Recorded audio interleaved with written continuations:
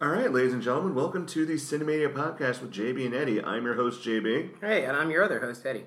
All right, so this is our first episode. This is going to be a podcast about movies, pro wrestling, and with a dash of sports. So I guess we'll just introduce ourselves. Eddie, why don't you kick us off with who are you? Okay, so my name's, like I said, my name's Eddie. I'm just a huge wrestling fan, huge nerd. I don't know what else you want me to say. I mean, you majored in film in college. Oh, I majored in film in college, right. I mean, you gotta lead me through this, man. I majored in film in college, also perform at the UCB Theater, so hopefully I can be funny in this. If not, that's okay. Just leave some comments on Twitter or something. I don't know. Yeah, we'll get to that in a minute. Yeah. Anyway, I'm your host, JB. I'm also a huge pro wrestling fan, a big nerd, love movies. And oddly enough, I am a sports writer, far from a performer, and here we are hosting a podcast. Yeah. But Eddie, you and I are also both very big baseball fans. That's right. So I'm we actually going to take a look at the Yankee score really quick. Oh, it was 5-2 last we checked. So. Still 5-2. All right. Still 5-2? Yeah, by the time this podcast is over, we will report. We'll check in. I guess really the fun game for you guys, if you could figure out what game is playing by the time this comes out, then let us know. Because by the time this comes out, season will probably already be over. Yeah, no, this will probably be up tomorrow or the day after. Oh, really? Okay, yeah, great, so. cool. You'd be surprised. A lot of podcasts take like a week or like 2 weeks. We got one more week till baseball's over. Yeah, week and a half roughly. I gotta focus on football, which I don't actually do. Oh, yeah, because you're a Giants fan. Well, I'm also boycotting. Kind of. Except for fantasy football, which I don't get. Anyway. We're supposed to. Yeah. Anyway. So, yeah. Sorry. Anyway. No apologies. Moving on. So we decided a couple weeks back, because I found out Eddie has not seen a lot of movies that I think are classics. We figured we could also find an outlet to do some pro wrestling talk, which we'll get to in a few days. And we decided for the first movie we're going to talk about, since we're both huge baseball fans, is Field of Dreams. Yeah, Kevin Costner classic. 1989, directed by Phil Alden Robinson, who never really did much besides this. Yeah, I think that was kind of like the beauty of the '80s, where you just have like directors who would just throw out one or two movies at a time, and then you'd never hear from them again. And then you'd have like the classic. Like, I think that's why there's so many different different types of '80s movies. Yeah, that makes sense. Where you'd have like a movie like Field of Dreams. It feels like it really shouldn't have been like. It's just kind of like.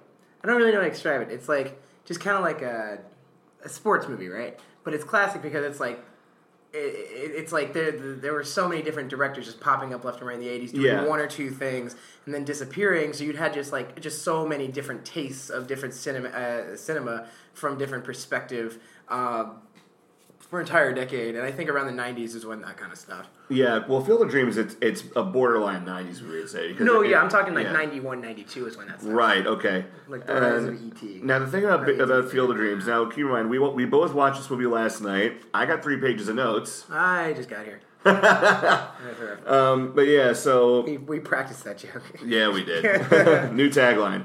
I did X pages of notes. Eddie's just here. I stick around. Yeah, but anyway, so Field of Dreams, it is a baseball movie, but it's also so much more than that, I feel. Yeah, it's it's a baseball movie, but it's also very let's see. It's a baseball movie, but it's also like just I'm trying to think of like the proper words to like describe it, because it's not just a baseball movie. It's like a classic like child trying to understand their parent type movie. It's also it's very much a coming of age movie in that, because it shows that even in your 30s, as Kevin Costner's Ray Kinsella is, you're still growing up every day. It's also interesting to point out that it's like a fish out of water movie as well. Exactly, yeah, because I have right here, he's a city boy in the country because he's from Brooklyn. Yeah, and ironically, his dad is a country boy who goes to the city. Yes, so it's North Dakota goes to New York. It's kind of weird, and also there's a little bit of an aspect of I don't know the right word for it, but like that Discovery type movie. Does that make sense? Like the Discovery how? Like,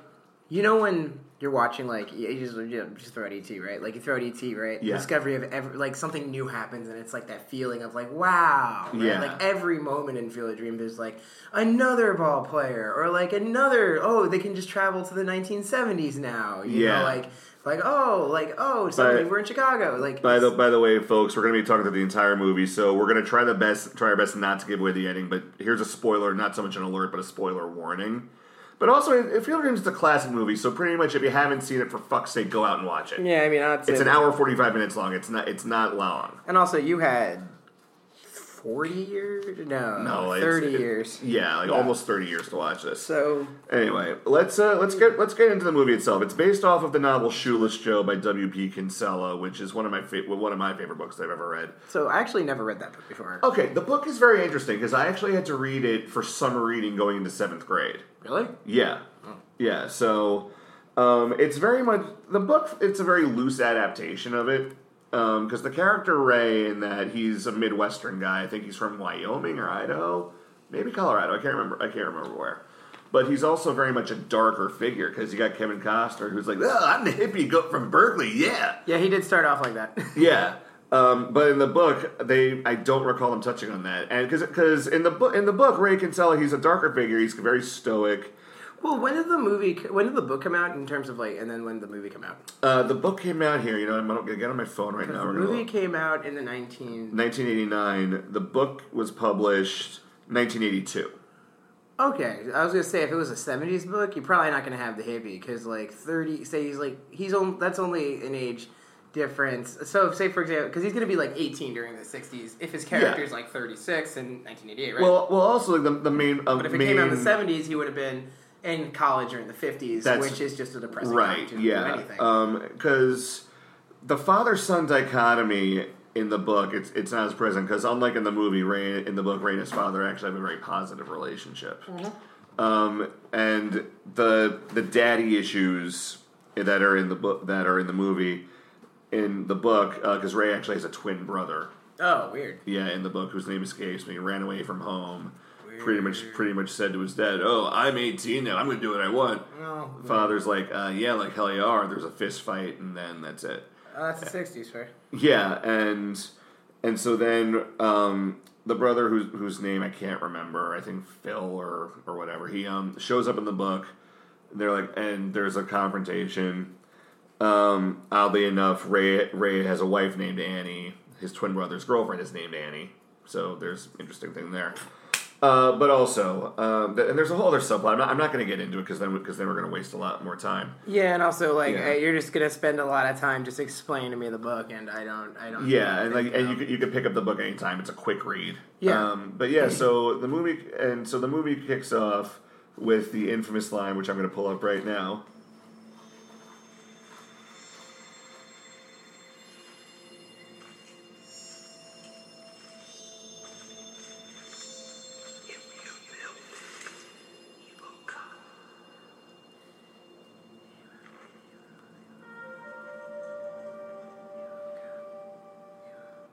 So just that haunting voice, standing out in the middle of the cornfield, all of a sudden you hear that.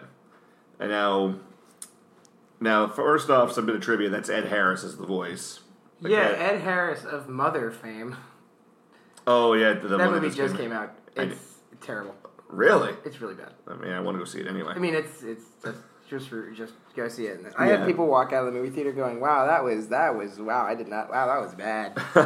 but Ed Harris, see, I like him more for Truman Show. Oh yeah. No, I'm just saying, this is literally Ed Harris just had a movie. This is a movie that came out this week, so that's fine. Yeah. That's fine bringing it up. Yeah, and let's just talk about the fact that he's staying out in the cornfield, and like you said, it's sort of like a fish out of water story. Yeah. All of a sudden, the city mouse is the country mouse. Yeah. Those are my cats fighting. Sorry, folks. Anyway. No, that was just one. So you go from Brooklyn to Berkeley, like you're in the movie, and all of a sudden you're in middle of nowhere, Iowa, which is a much more conservative environment. Right. So I feel like, though, during the time period that they're kind of covering during that movie, everyone's kind of on the same page a little bit when it comes to the political. Are you talking conservative conservative political atmosphere? Or are you talking just in general how it's like small town Midwest? Everyone's kind of set in their ways. It's not so. We can get to the political atmosphere in a little bit because that's very important to another part of the story. Never mind. Sorry. Yeah, we'll talk about that. I'm sorry. Yeah. I misconstrued your definition of. Yeah, but it's just people don't hear things. Anyone who if something happens out of the ordinary, it's probably their fault. Yeah, a lot of the time in this movie, it's like, you're crazy. Like, you're a crazy person. It's like, maybe you should believe in the magic of your childhood. Like, that's the entire argument. Because, I jotted down, maybe the voice is like the universe telling him, hey, if you want to make things right with your father, you got to do his hero right, which we'll get to in a second. Yeah. And let's just talk about the fact how you're a corn farmer in Iowa, you're plowing down a bunch of your crop just to build a baseball field, and your wife's just kind of letting you do that. How irresponsible is that? Yeah, it's pretty irresponsible. Can we also just talk about... I do want to say this, though. You had one job out there, and you said, I don't want to do this job anymore, and now your family's going to starve. Like, you're kind of a jerk, Kevin Costner. It's just like, jerk. What would happen to You're my kid. Like, because I don't feel that anybody is, like, today is that impulsive where they give up farming, build a ball field for the hell of it, and then just kind of sit around with their thumbs with their butts. I think, however, though, that does have a little bit more to do with the fact that he is a Brooklyn guy from Berkeley, because we don't actually hear what he graduated in, so maybe you could just be like, this is just a fuck around for me, I don't really need this farm. Yeah. Like, you know what I mean? Like, he's like, this is just a thing that we did like a year ago. Screw it, fuck this farm. If it doesn't work out, it doesn't work out, because the way he presents his argument to his wife is, I heard a voice, and she's like, yo, not so bad so. And then she's maybe it was a bad acid trip. Yeah, exactly. We went to Berkeley in the 60s. Yeah. And she goes, he's like, I think I have to build a baseball field. First of all, how did he come up with that conclusion of... Yeah, because the voice just said, if you build it, he will come. It could have been anything. Yeah. If you build another cornfield. Yeah, because it's 1980, and also, where is he getting all the assorted crap to make the baseball field? Because it's 1989, the internet's barely a thing. There's no YouTube. What, did you just go into Dick's Sporting Goods and say, hey, how do I build a baseball field? Oh, buy these headlights. No, he couldn't have, because there was no Dick's Sporting Goods. He literally pulled all of that out of his ass, and it's like the quickest montage. Now granted, any baseball fan knows the dimensions. It's 90 feet from base to base. 60 feet from pitcher. 60 feet, 6 inches from the mound to home plate. That's right. A ton of space in between outfield and bases. Yeah, not only that, he just kind of arbitrarily decides these are the dimensions. It's not like Yankee Stadium where, okay, you got the short porch and right field, so it's easy for lefty hitters. Let's go to Comerica Park where it's impossible to hit a home run. But Josh. What's that? Ghosts. That's kind of it. It's everything that happened in the movie. I was just like, ghosts. Yeah, let's get right to the ghost, because the main ghost is Shoeless Joe Jackson. Yeah, played by the fantastic Ray Liotta. Yeah, now you made the point before we started recording how Ray Liotta is too good looking to play Shoeless Joe. Oh yeah, if you at this point, people listening at home, would like to go on Shoeless Joe Jackson's Wikipedia page and look up just how much of a foot this man looked like. It'd be great, because this man looked like a foot. You could use this guy's nose and ears to carve a roast chicken. Yeah, essentially, it was bad. He looked bad. Yeah. Meanwhile, he's played by Ray Liotta. Remarkably subtle performance. Not only is it subtle, this is like Ray Liotta at ironically his best looking. Because every movie I've ever seen Ray Liotta in, he looks like his life is slowly falling apart, you know? Yeah, Goodfellas especially. Or like Smoking Aces. Or like he's usually... Narc. Or Narc. Yeah, he always looks like something is going wrong with his life. In this one, though, it's like the innocence of a baby lamb. I wouldn't even say it's the innocence of a baby lamb. It's like I noticed in his eyes he's just got that lingering sadness. Yeah, of somebody who knew that he made a mistake. But it's the sadness... And also, it's like the it's not just sad. It's just like, I'm innocent of the thing that I did. Because Joe Jackson, I think it's all kind of come to the conclusion that people are like, either just forgive him for. By the way, if you don't know the story, let's give him some context. So the 1919 World Series, it's the Chicago White Sox versus the Cincinnati Reds. White Sox are the overwhelming favorites, but their owner at the time, Charles Comiskey, was notorious for being very cheap. So two gangsters, Arnold Rothstein and Sleepy Bill Burns, approached 8 players saying, hey, throw the World Series and we'll pay you this amount of money. $5,000. Oh, $5,000 a piece? Yeah, $5,000 a player, and that would have been, this is the fun part, I believe that was double their paycheck.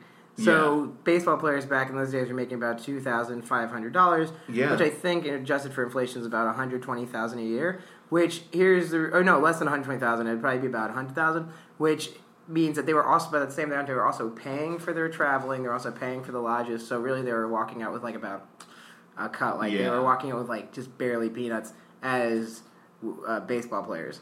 As opposed to now, where baseball players are just play for 1 year and then never have to do anything for the rest of their life if they're really good. Yeah, there's actually a really good movie about the Black Sox scandals. Going to be called. It's a movie 8 Men Out. I heard of it. Yeah. So the idea was that there were these guys. They were literally, the bribe was these guys were going to be paying you to. The amount that you should have made as a baseball player, really. Right. And there are a lot of conflicting stories, particularly about Julius Joe Jackson, who was implicated as one of the guys who threw the game because the White Sox did eventually throw the game, lose. Yeah. So fast forward to 1920. These, I believe it was summer of 1920 or summer, late summer of 1920. Yeah, a lot of these guys were implicated. I think there are 8 of them, and 7 out of the 8 of them were one of them shows Joe Jackson. A lot of them were Joe had nothing to do with it because he was illiterate. He couldn't read. Well, that's not been fully proven yet. Oh, yeah, it's kind of an urban legend, but people say that both Shoeless Joe Jackson and the third baseman Buck Weaver, both they had nothing to do with it. They took the money just because they needed to feed their families, but then Jackson tried to get money back. Yeah, and there's also stories of him throwing the money on the ground. He was giving it to him, so he never even took to begin with. But there's a lot of stories, which is beautiful. Baseball's beautiful. Yeah, basically, yeah, and because Shoeless Joe in the movie makes the point how it's kind of like finally being able to scratch that itch has been plaguing you for years. He's back on the field because it just shows baseball is a passion, regardless, be it as a player or a fan. They're I don't feel that baseball is even one of those things that you love or you hate because there's something in it for everybody. Yeah, I mean, baseball created a type of hat. I mean, come on. The hat that you're wearing, right? Yeah, I'm wearing a Yankee hat, and you're going to hear a lot of Yankee references, and if that turns you off, well, 27 World Series, so...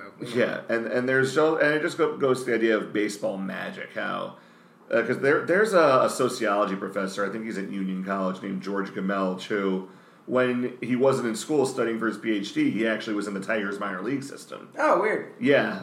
He's got some stories. And also, I'd say baseball probably. Yeah, speaking of baseball magic, baseball's the only sport where you're you could either be bored or hold your breath or be pissed or be ecstatic over everything. When you see it could be your team could be down 2 runs in the 9th inning and then a home run happens, but the seconds between home run and pop up is the most beautiful thing ever. And not even that, even if you're bored, you find something that excites you because my lovely fiance Kayla, who's sitting right over there, sitting very quietly, love you, honey. Yeah, sorry, that's one little time I break the fourth wall. She's not a sports fan by any means, but gets excited about going to a Yankee game. Yeah, hot dogs, man. Yeah, then she's engaged in it. She likes the drinking. But every so often she'll ask, "Hey, what's going on?" And she actually gets into the action. Yeah. Yeah, and not only that, I noticed in this movie that there's lots of actors who are associated with baseball movies. Because Costner, on top of this, he did Bull Durham. Yeah. He did For Love of the Game, which, love or hate, it's still, I think it's a decent baseball movie. Also, it's a baseball movie. That's all we're talking about. Yeah. But then Timothy Busfield, who plays Mark, Annie's brother, played by the great Amy Madigan. He was in that movie Little Big League, where the kid inherits the Minnesota Twins. Yeah, actually, let me look up Ray Liotta's filmography, because I feel like he's in another baseball movie. No, I don't think he was. Moneyball. No, I'm kidding. He wasn't. No, it was Brad Pitt. I know. I wanted to say Moneyball. Shout out to Moneyball. Shout out Billy Bean. Here's how much of a dork I am, ladies and gentlemen. I tried searching for Ray Liotta on my phone, and it autocorrected Liotta to Loot Crate. So, it's coming in a few days. Can't wait. That is pretty funny. Ooh. Yeah, so Field of Dreams. No, he was in a football movie, though. Oh, he was? Yeah, who cares? It was one of those who cares movies. Anyway, we'll look it up later. Point is, there's a lot of these guys do pop up a bunch, and, yeah. Yeah. Now we're going to jump towards the second act of the movie, where he hears this other voice ease his pain. Now, in the book, the character who, I don't understand how they got away with doing this, J.D. Salinger of Catcher in the Rye fame is a character. in the book. Yeah, but he's not really J.D. Salinger. Yeah. I mean, like, it's a fictionalization of J.D. Salinger. Pretty much, they do the same course of the movie, basically insist the entire time that he's not Holden Caulfield. Yes. Because J.D. Salinger wrote Catcher in the Rye, then for some reason or another lived out the rest of his days in middle of nowhere, New Hampshire. Well, I mean, it's not any different from Cormac McCarthy, who is middle of nowhere. Texas. Yeah, okay. Desert. Yeah. He's, like, just kicking it on the border between Texas and Mexico, just drinking cognac. Anyway, we're talking about Terrence Mann, though. Terrence right? Mann, who's played by the phenomenal James Earl Jones. Darth Vader. Mufasa, Thulsa Doom from Conan the Barbarian. Eddie Murphy's dad and Coming to America. Yeah, King Joffrey Joffer. Voice. So we are going to probably break lots of copyright laws in doing this. I'm sorry, we don't own this. This is just for the purpose of a review. We're going to play his first scene from the movie, which I think is just great. So for the context here, he's gone from writing these great articles to designing software. Kevin Costner goes to his place in Boston, and I think it's just a really funny scene. So anyway, here we go.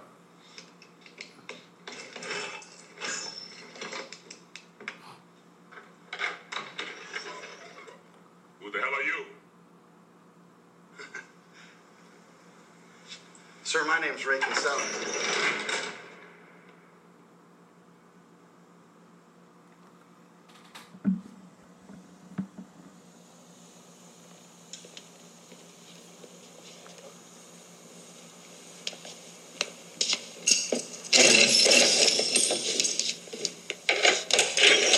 We got a learning disability here? Mr. Mann, if I could just have 1 minute, please. Look, I can't tell you the secret of life.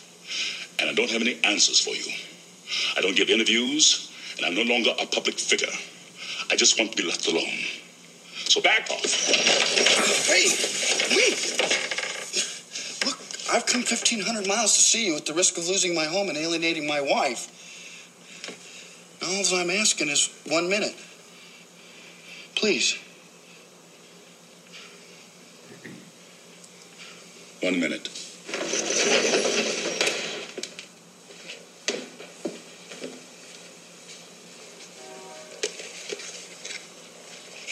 Okay, I understand your desire for privacy, and I wouldn't dream of intruding if this weren't extremely important. Oh, God. I don't do causes anymore. This isn't a cause. I don't need money or an endorsement. Refreshing. You once wrote, there comes a time when all the cosmic tumblers have clicked into place and the universe opens itself up for a few seconds to show you what's possible. Oh, my God. What? You're from the 60s. Well, yeah, actually. Ow, hey! Back to the 60s. Wait a back. second. There's no place for you here in the future. Get back while you still can. You've changed. You know this? Yes, I suppose I have. How about this? Peace, love, dope. Now get the hell out of here.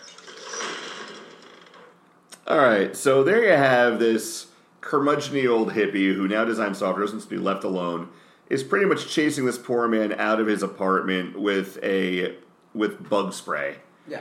And it's just a very comical scene. Now, let's give some context to the character of Terrence Mann.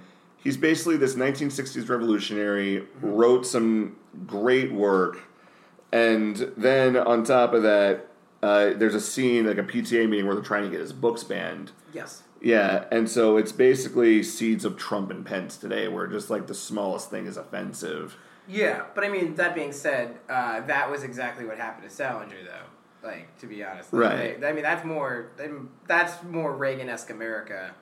I mean, granted, there is Trump and Pence, but well, yeah, I'm just saying that the seeds have been planted. Oh yeah, but I mean, they've been trying to ban books forever, man. Yeah, I mean, because Catcher in the Rye came out at some point in the 50s, and then killed John Lennon. Yeah. Yeah, and like all Catcher in the Rye comes out, and all of a sudden everyone's all up in arms because the word crap is in it. Or the term pain in the ass. Yeah, and also just it was like one of the first not novels. I mean, it's a post Great Depression America, I guess you could say, where it was the delusionment of the United States, but of why. But there was like no reason why aside from the fact that the character is just not delusional, but he's just delusioned. He's delusioned with the United States, he's delusioned with the phonies, as opposed to like during the Great Depression, there was always something to be a little bit disillusioned with. But because it's a Great Depression. But during the 50s, everybody was living this lie that nothing was wrong. And here's this kid, Holden Caulfield, who's rich and has in New York City, and yet he's disillusioned. Why? Well, because he's just bipolar, mostly. Yeah. But that was enough to cause enough banning of books. Yeah. Now on top of that, you hear Ray reference an interview that Terrence made about wanting to play for the Brooklyn Dodgers. It just goes that at some point everybody wants to play baseball.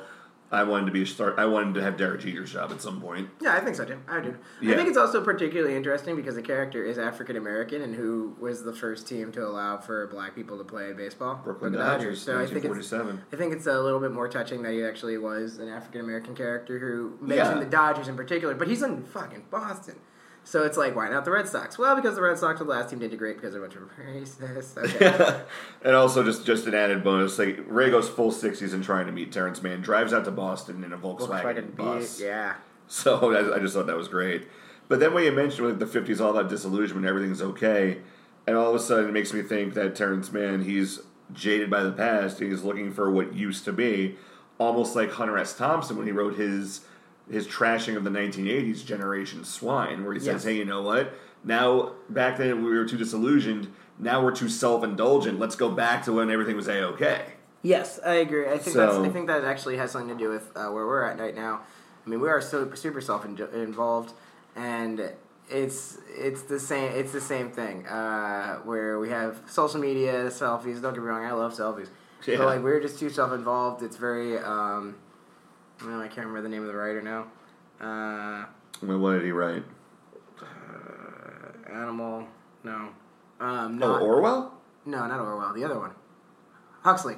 Oh, that's Huxley. Huxley, who I've never read. Huxley's whole theory was that we would be so self-involved and so caught up in all the bullshit because we'd have all the information that we wouldn't care about anything that's going on because we would be too numb to it as opposed to something being banned. He would say, instead of things having to be banned, everything would be available to us and therefore we'd be numb to everything, which causes disillusionment in its own right.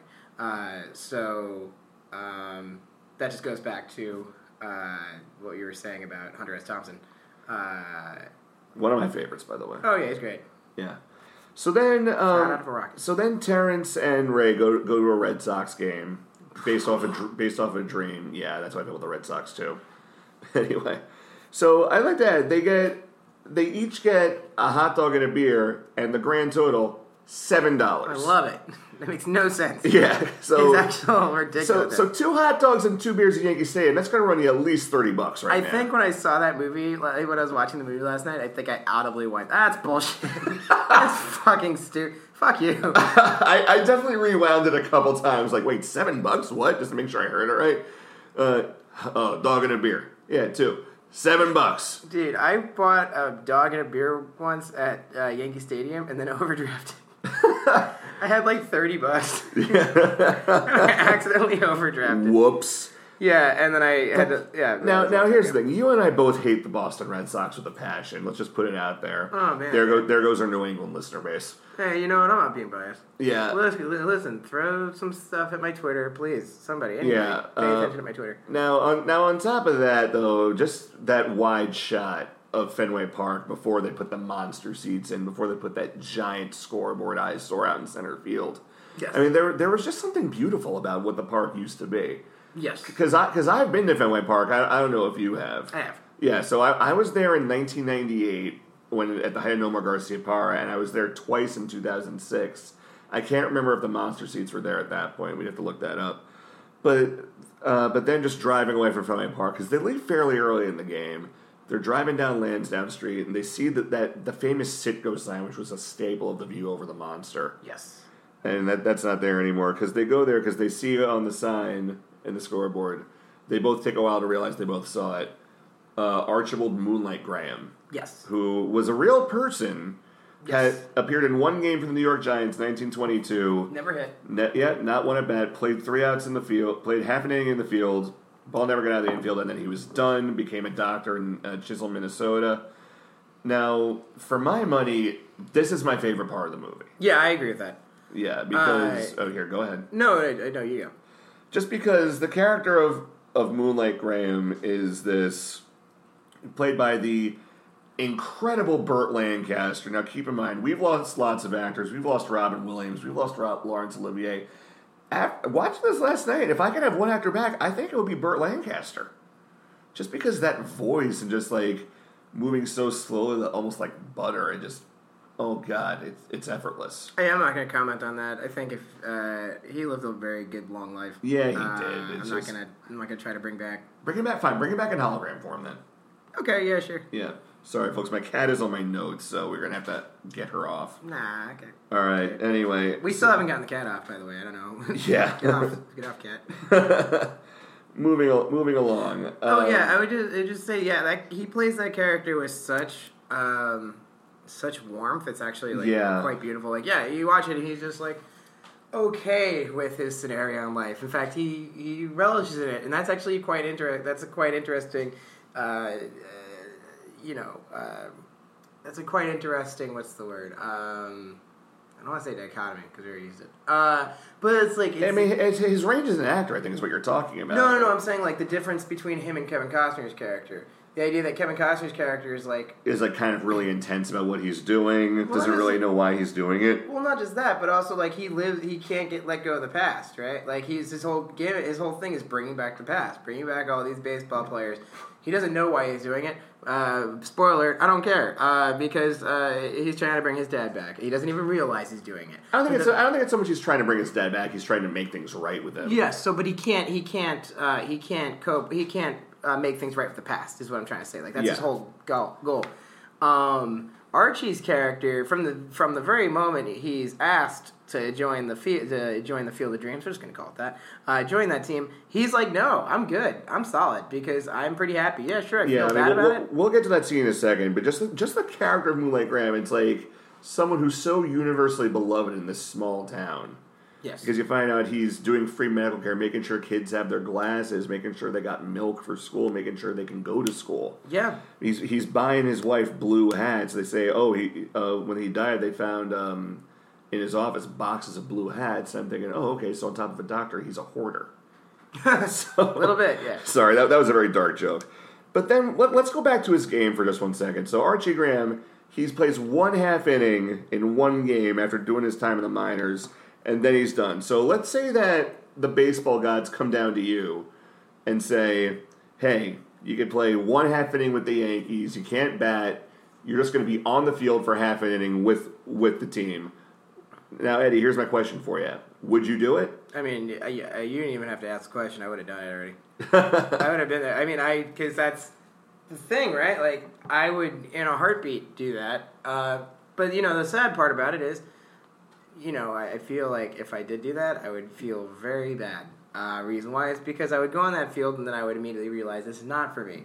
I think part of me would be like, just the idea that that's a dream that you could have, as opposed to the reality of it and realizing you probably would suck at it. Like I feel like that would make me a little disillusioned. Yeah. So that's the part that I kind of struggle with when I think of that question. Would I do it? Oh hell yeah! But like the question is, I would do it if somebody was like, you are 27 years old and you're probably never going to have a Major League Baseball career. But do you want to do it just to, like, give it a shot? I would say yes. But if I was, like, an 18-year-old kid and I was, like, and that was my whole goal in life was to become a baseball player and then find out that I can only play, like, half an inning, that would suck. So it really is, I guess the question would have to be posed to, like, 8-year-old me. You know what I mean? Yeah, for sure. And now we're gonna pull up the scene where we're talking about Doc Graham just getting that wish to come true. It's Burt Lancaster saying just what he really wants. So here we go. It was like having this close to your dreams. And I watched them brush past you like a stranger in a crowd. At the time, you don't think much of it. We just don't recognize the most significant moments of our lives while they're happening. Back then, I thought, well, there'll be other days. I didn't realize that was the only day. And now, Ray Kinsella, I want to ask you a question. What's so interesting about a half an inning that would make you come all the way from Iowa to talk to me about it 50 years after it happened? I didn't really know till just now, but I think it's to ask you if you could do anything you wanted. If you could have a wish. And you're the kind of a man who could grant me that wish? I don't know. I'm just asking. Well, you know, I never got to bat in the major leagues. I'd have liked to have that chance, just once. To stare down a big league pitcher. To stare him down, and just as he goes into his windup, blink. Make him think you know something he doesn't. That's what I wish for. Chance to squint to the sky so blue that it hurts your eyes just to look at it. To feel the tingle in your arm as you connect with the ball. To run the bases, stretch a double into a triple, and flop face first into third. Wrap your arms around the bag. That's my wish, Reconsider. That's my wish. So, Burt Lancaster in a tear-inducing scene, if you ask me. Mm-hmm. And then, later on, they pick up young Archie Graham, played by Frank Whaley, on the way back to Iowa. Yeah. So Baseball Magic finds a way. But also just the character of Doc Graham, just how great and respected he was within his community. It's just another way to show heroes come in many forms, not just baseball players. Yeah, I agree with that. I mean, like, because you remember the 2001 season where 9/11 happens. Like, It always comes back to 9/11. yeah, this is the most political show it'll be, folks, I promise. We just went on a tirade about Trump and Reagan. Yeah. Anyway, but the 2001 season, 9/11 happens, season's camps for a week, the Mets come back and they're wearing FDNY and NYPD hats. Yes, that's true. So and then Mike Piazza hits a home run the game afterwards, I believe, right? Like, that's, yeah. He plays, like, the first game and then, like, hits a home run immediately after, the first game. Right. Yeah. Yeah. And anyway, moving forward, so they're finally back in Iowa. There's so many, they're pretty much having these, like, all-star pickup games on the field. I guess you could, because they don't really say that it's heaven. So I'm thinking, okay, so I guess it's just a step up from purgatory. So, I mean, that's a very dark way of looking at it. I think they do say it's heaven. His dad says it's heaven. Yeah, heaven. Right? Or he says, "What's heaven like?" Is there a heaven? Oh yeah, it's where every dream comes true. And then he, like, looks and it's like kind of like he's like, "Is this right?" Isn't that like the line? Well, that just goes in. Well, here's the thing. This goes into my own personal definition of what heaven is, because my belief of heaven, ladies and gentlemen, is that every individual has their own concept of what heaven is, and at the end of life, if we feel so worthy, we go to that, and that's our new reality. I mean, am I spitballing here? Do I sound crazy? I don't know. I mean, I think anytime you talk religion, you're always going to sound a little crazy. But that being, not religion, but, like, Yeah, the afterlife. Yeah, beliefs. You always sound a little crazy. But, yeah. I mean, it's okay, But, as long as you're not... But, hey, even in this afterlife that these baseball players have, it just goes to show that sportsmanship is still a thing, because Archie Graham, what's the first thing he does? Winks at Eddie Seacott, gets brushed back quite a bit. Yeah. Yeah, so that was a great scene, too. Also, I was watching that scene, and I just thought to myself, man, these guys held baseball bats weird. Because nowadays, we talk about the specific, like, people talk about, the specifics of certain stances, and, like, but we have a very specific way of holding a bat, which is kind of like, they hold it closer to the hilt, kind of look, but back then it looked like you had half the bat coming out of your bottom hand. So I was watching that, I was like, man, this kid is not going to hit baseball at all. And he does. No, he isn't. He does, though. Yeah. That's one at bat. Yeah, sack fly. So that's what I can do. All right, so now we're going to fast forward towards the third act and final segment of the movie. At this point, Ray's house, it's about to be foreclosed on. His brother-in-law has bought the deed with his partners, and no one ever really explains. I just want to point out, no one really explains why his brother-in-law is such a piece of shit.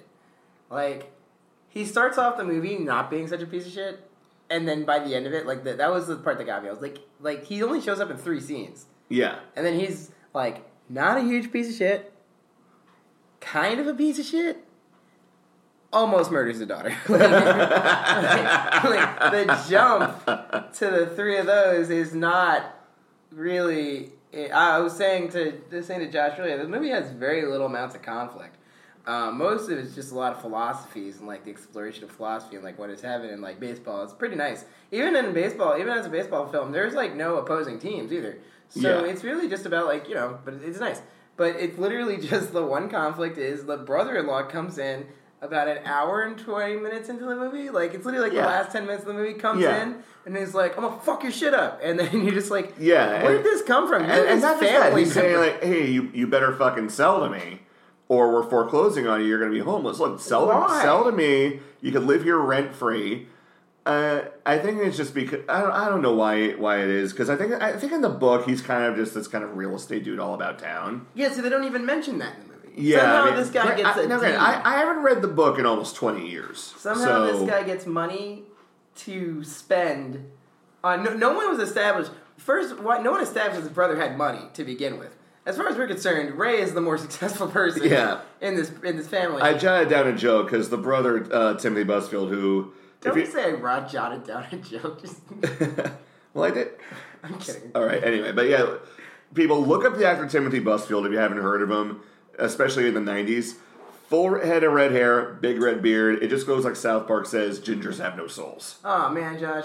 Hey. I'll say it. We probably have, we have ginger listeners. Yeah, we do, and they're all wonderful people. We have all but then Karen, played by Gabby Hoffman, who I think she was only maybe 5 when this movie came out. Yeah, and 8 when she died. No, I'm kidding. You're the worst, Eddie. You said gingers have no souls. Anyway, so but she's just saying, no, people will come and pay money to watch the game, and it's just there's just this remarkable innocence about it.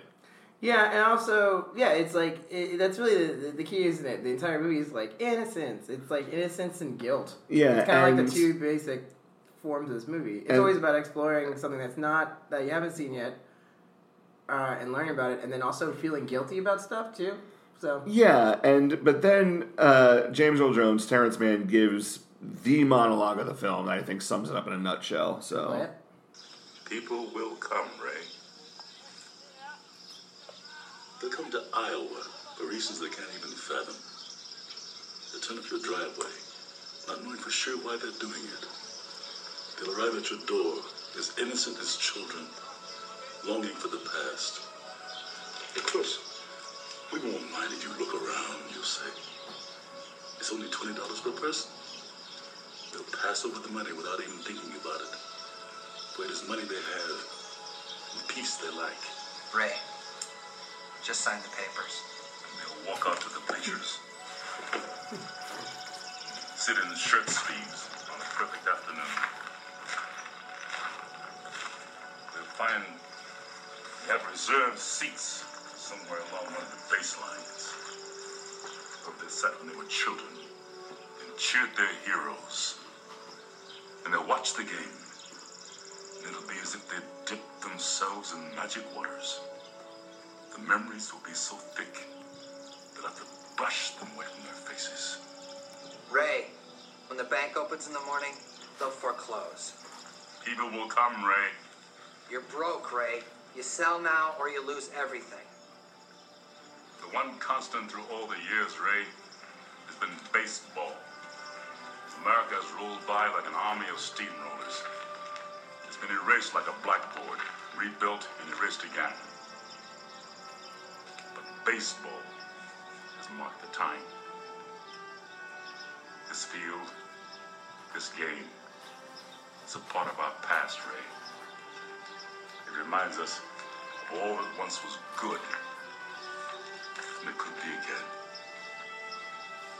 Oh, people will come, Ray.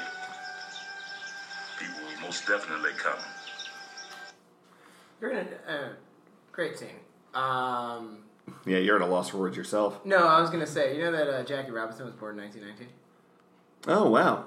Yeah, so born the year of the White Sox scandal. The Black Sox scandal, yeah. Whatever. Yeah, you're right. Yeah, but it just goes, like, people will come because baseball is a constant in so many people's lives. Because have you been to Newport, Rhode Island before? Why would I go there? Okay, well, there you go. Because in this little nothing town, it's a small resort town. Already just lost all the New England.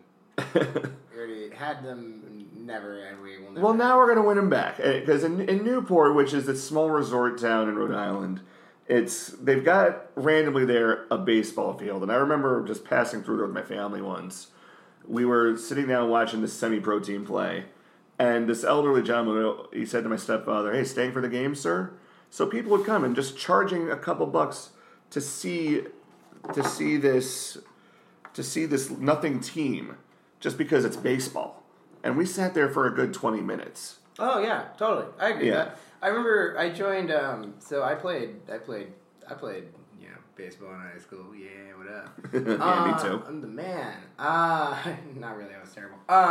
But I remember I started playing because I just ended up watching when I was like 12, I ended up watching these like guys who were like 20, 21 playing. And they were like, "Yo, you want to join us?" But I just sat there and watched them for like 35, 40 minutes. I had nothing to do. I probably had homework to take care of, but I was 12 years old. And then I was like, sure. And I ended up playing with those guys until I was 18, and then I went to college. But it was like, I don't know what compelled me to do it. I just sat there and watched it. This is like crummy game of baseball where everybody was doing bad. There were no catchers. Groundouts were just like, it was like impressive if you got a double play. Yeah. But like just the idea of like, I don't know, like we're drawn to it. I don't know, it's something magic. I mean, even the fact that like no other sport represents the concept of a father-son dynamic like baseball. You know, the idea of like, you're gonna go play catch with your dad. You know what I mean? Like, it's like if you didn't play catch with your dad, you're suddenly like some sort of like, you got parental problems. Like what is wrong with you, man? You know what I mean? Like no other sport, you could say like no other sport,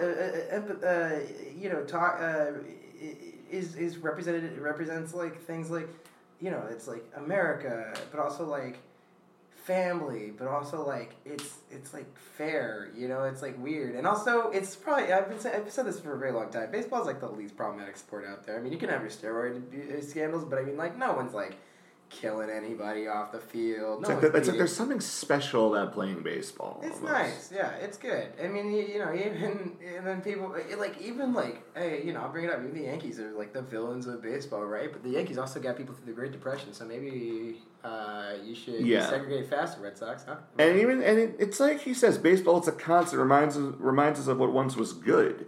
Because baseball's had its ups and downs. Because with the war, you had guys like Joe DiMaggio and Bob Feller going to serve their time. Yeah. Bob Feller later said that leaving baseball for a couple of years and serving in the Marines was the best decision he made. Yeah, meanwhile, then you have women's leagues that encourage women to go out there and start their own sports. And spawn another great movie league of their own. Yeah.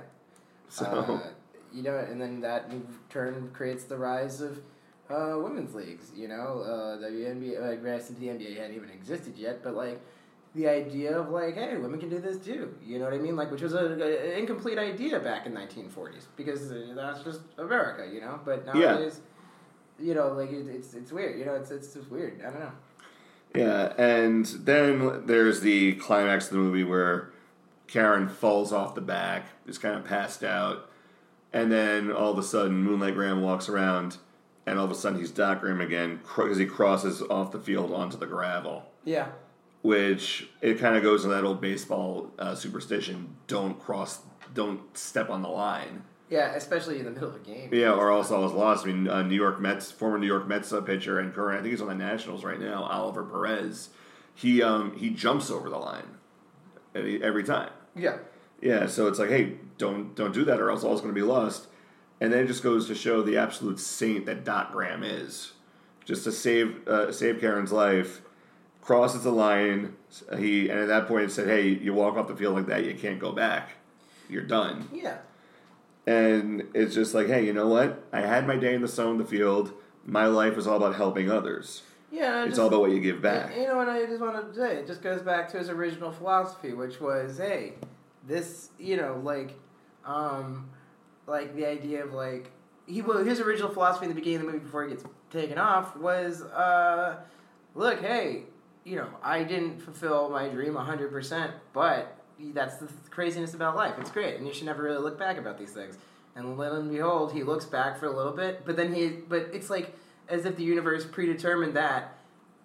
Had they not done Doc to begin with, they probably still would have watched baseball anyway. Yeah, for sure. And then his daughter would have died. and then his brother-in-law would have felt bad, probably gone to jail, and all would have been lost. So it's like the universe determined that they needed Doc. I guess that's really what it is. It's like, right, if it hadn't been for Doc, then his brother would have never, like, bailed on the one conflict that the movie has. Yeah. So it's and here's the kicker. Mark, the brother-in-law, he can't see anything that's happening all of a sudden. Doc Graham walks off the field, all of a sudden he can see. Yeah, and he just goes, where do all these baseball players come from? Immediately reverting back to the first version of Mark, which is, why are you not an asshole all of a sudden? Because he almost kills the daughter, and there's no repercussions whatsoever for this orange-haired man. Yeah, and let's talk about the cornfield for a hot second, because we don't have a lot of time left. The cornfield, it's like the path back to the other side. How many other times in media has the cornfield just been a bad place? Yeah, like Children of the Corn and its endless sequels. That Twilight Zone episode, hey. Oh, the cornfield. Yeah, watch out or go to the cornfield. And here it's like, it's got more of a positive vibe, even though it's like, it's death. Yeah. I mean, Terrence Mann goes through it at the end. Whether or not he comes back is unknown because, And he's also kind of excited about it. I mean, I'm pretty sure he does come back. Unless we were talking about it. Like, they never explain whether or not he dies. I think it just has to do with the fact that he's just like, an older dude. And he just kind of was like, this is a chance to explore and not feel so bad about this. And then we find out when push comes to shove, it's all about helping a lost soul rest in peace. Yeah. You mean the dad? Yes. Yeah. Yeah, Johnny Kinsella. And the only fucking Yankee in the movie. Yeah. The only one. The only Yankee in the movie. The only one. And he's taking this very personally, as you can see. Maybe, just maybe, go fuck yourself, Red Sox fans, okay? Because the Yankees. The whole point was to make the Yankees We've happy. already cursed more than I'd like on this podcast. Sorry. So we talk about the Red Sox, and it's just the whole thing. Sorry. Yeah, and then there's just that we can bleep it out later. Nah, I'm not worried about it.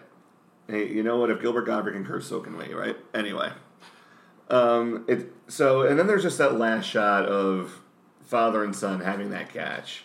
Yeah. And the car's driving up, and they're saying, hey, people are going to come because... Everything works out It's at the end. not just that, because it's baseball. And baseball in Iowa, no less, because, Iowa's got... They don't have a team. Well, they got the AAA affiliate of the Cubs. The Iowa Cubs. Yeah, Ronald Reagan used to call games for them. Ronald Reagan? Yeah. Ooh, interesting. Yeah. But Iowa, yeah, because, the Cubs are the closest team in proximity, depending on where you live. Well, they do kind of represent, like, the Cubs and the White Sox sort of represent the Midwest for baseball, not just... Well, they got the Twins and the Brewers, too. Oh, yeah. Yeah. But anyway, and this movie wound up actually being nominated for Best Picture. Was it? Yeah, it was nominated for a few awards. So I don't really know what wins what in the Academy Awards until, like, 92. That's better than me, because I don't even remember what won Best Picture last year. Last year was... Oh, wait. Who won Best Actor? And I can tell you who won Best Picture. Oh, that was Moonlight. Oh, yeah, Moonlight, that's right. Still haven't seen it. It's good. I liked it. I liked it a lot. But yeah... I think it's going to be weird if you watch it, though, with that. I watched it in theaters, and it was great. But, like, watching it at home, I heard, is, like, it takes a little... But in most movies, like, if you watch it at home, it's going to take away from it. Yeah, but it's nominated for 3 Academy Awards: Best Picture, Best Adapted Screenplay, Best Original Score by James Horner of, Titanic and Avatar. Who won Best Picture that year? That's what I'm trying to look up. Let's look up the 1990 Academy Awards. Yeah, I'm pulling that up. All right. Awards. Forrest Gump. The best Academy Awards is 94. Definitely up there, yeah. That's Shawshank, Forrest Gump, Pulp Fiction, and... Might have been the 3 of those, actually. Yeah. Anyway, all right. So, moving forward, it was the 62nd Annual Academy Awards. Yay. Best Picture that year. My Cousin Vinny? No. I wish. I love that movie. I mean, Marisa Tomei won. All right, no. Best Picture that year was Driving Miss Daisy. Oh. Which I have never seen. What? Yeah. Okay. You gotta watch that. Yeah, but also nominated that year, you had Born on the 4th of July, Dead Poets Society, and Field of Dreams, and My Left Foot with Daniel Day-Lewis, oddly enough. He won Best Actor for that movie. Yes, he did. It was the first of his 3 Oscars. Yeah, and Field of Dreams, I feel like there's something we're missing about this, because there was... No. Oh, wait. Sorry. Yes, you're right. Yeah. Speaking of Academy Awards, Kevin Costner won the Academy Award for Dances with Wolves. Yeah, Not that and here's the crazy part. That baseball field, that wasn't a soundstage. They actually went to a farm in Dyersville, Iowa. Studio builds the baseball diamond, and the family that owns the farm keeps the field. That's cool. And as of 2012, you could still go there to the field and play baseball as you please. That sounds pretty cool. Road trip? No. Not going to Iowa. You're not making me go to Iowa. No, I'd go. Actually, yeah, let's do it. Yeah. I mean, you drive, because I can't drive. Neither can I. Oh, what? Oh, flying. Sure, yay. Alright, I do, actually, but I did watch this movie and immediately was like, I'm gonna go play baseball afterwards. That's like my first thought after watching this movie was, I do want to go play some baseball immediately, but I don't have my baseball glove anymore, so I have to go buy a baseball glove. Then I'm gonna go play baseball, and then it will snow. Snow cold, and it will snow hard. Now here's an interesting bit of trivia. Although his character delivers the movie's signature speech praising baseball, in real life, James Earl Jones hates baseball. Why? I don't know. What's wrong with him? Is there a way to look up why he hates baseball? There is, but I don't want to get into it right now. Oh. Tom Hanks was offered the role of Ray Kinsella. Turned it down. I mean, it's not like Tom Hanks really... Like, Tom Hanks... You know, there are certain actors who are like, you really shouldn't have turned that down, Keanu Reeves. But then you're like... But Tom Hanks is one of those actors. Like, Tom Hanks is like one of those actors where it's like... Tom Hanks has done just good stuff. Just good stuff. Except for Sully. Yeah, I didn't see Sully. And The Terminal. You can fight me on that one. But I mean, like... Oh, Tom Hanks turned it down. Okay, he did Philadelphia like a year earlier. Do you think he really needed baseball? No. Philadelphia came after this. Was that 91? 91, 92, something like that. Okay, sorry. Yeah. Anyway. And Forrest Gump was a year later. Yeah, anyway. Well, let's wrap this up. On the whole, Field of Dreams, I remember watching this with my dad. It only reaffirmed our love of baseball that we bonded over quite a bit. Great movie. I'd recommend it again and again and again. What about you? Yeah, I'd recommend it too. I mean, if you haven't seen it already, I mean, you should definitely check it out. If you have seen it, then this podcast makes sense. If you haven't, then just, oh my God, you should have stopped listening a while ago when I said the part about the dad. So, yeah, solid. I mean, what I love about it has very little amounts of conflict. It's just a very pleasant, nice movie. It moves very quickly. It's an hour 45 minutes long. It feels like 45 minutes. And also, it's just, you know, even the baseballness of it all. It's like there's like none of that like baseball is life kind of like moments or anything like that where it's just, you know, like when you watch a typical sports movie. It's like I said at the beginning. It's a baseball movie that's not really a baseball movie. It's so much more than that. Yeah, it's like about self-discovery. It's about like learning from your mistakes. They're doing it through baseball, which, you know, it is nice. Yeah, like I think that's why I like this movie, but I will like turn down most football movies because it's always like the climax is the football game. And it's like but in this movie, the climax is just a little girl almost dies, and then a guy becomes an old man, becomes a doctor. Turns out there's a hot dog, and then suddenly the brother can see the ghost. Realize no, baseball. There's something special about it here. This isn't just like holding on to a dream. Mm-hmm. Yeah. Anyway, so that was the first episode of Cinemania with the exclamation point with JB and Eddie. Eddie, you want to give your Twitter information before real fast? Oh yeah, so it's just Eddie_Doug at Twitter. Hello, McFly. Sorry, Eddie's playing with the mic. And you can find me on Twitter at JB'sWorld3286. We will see you guys on Sunday night, and we'll probably go up on Monday with our WWE No Mercy reaction. So catch you later, folks. Thanks for listening. Adios.